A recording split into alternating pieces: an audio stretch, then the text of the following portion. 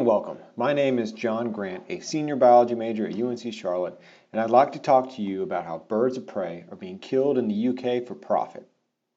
I'd like to begin with a story. The largest bird of prey native to the UK with a stunning 8-foot wingspan is the white-tailed eagle. These incredible birds were driven to extinction in Scotland about 100 years ago due to a combination of pesticides, shooting, nest destruction, and a few other things as well. It was only within the past 10 years or so that scientists have begun to reintroduce the species into eastern Scotland. Part of this reintroduction program has been tracking the birds to monitor how well they are doing and to see if they're dispersing across the country as they should be. One particular white-tailed eagle was only a second-generation bird, which means that one of its grandparents had been one of the first birds to be introduced back to Scotland. Scientists used satellite tracking data to watch this specific eagle and observe its behavior as it explored the countryside, but early this past April, the tracker suddenly showed that the young raptor had stopped moving.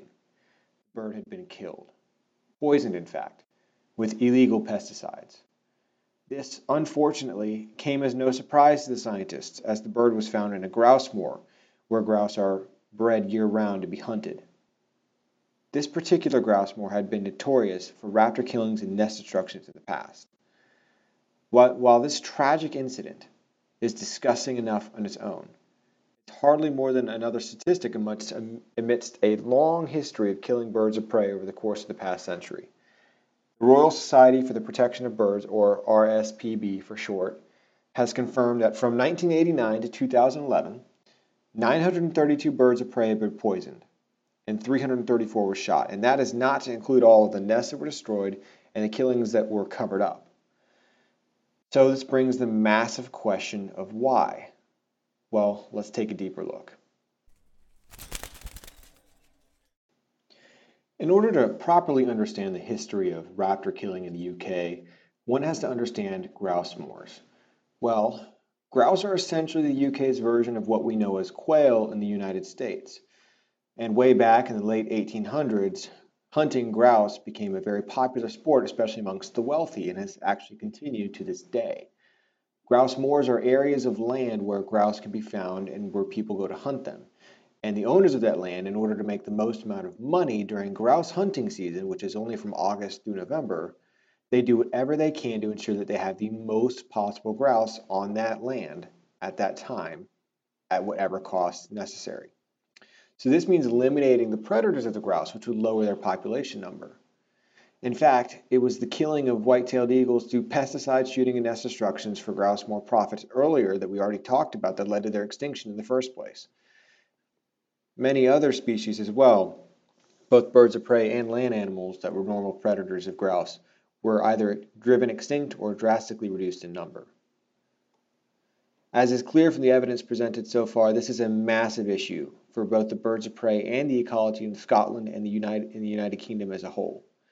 Removing predators such as raptors can have drastic effects on the ecosystem.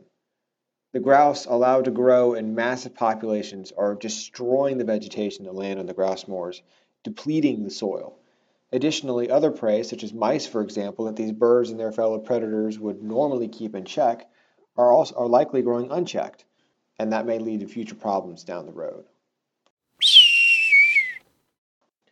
So to wrap things up, we've covered the massive issue of raptor killings in the UK and Scotland in particular.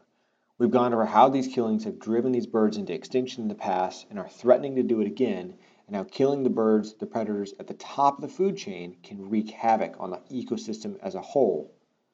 One of the most blatant crimes of humanity is murder for profit.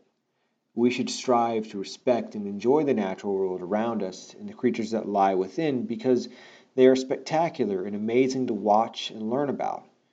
It is a truly sad thing that innocent animals are being killed by people who only care about the profit.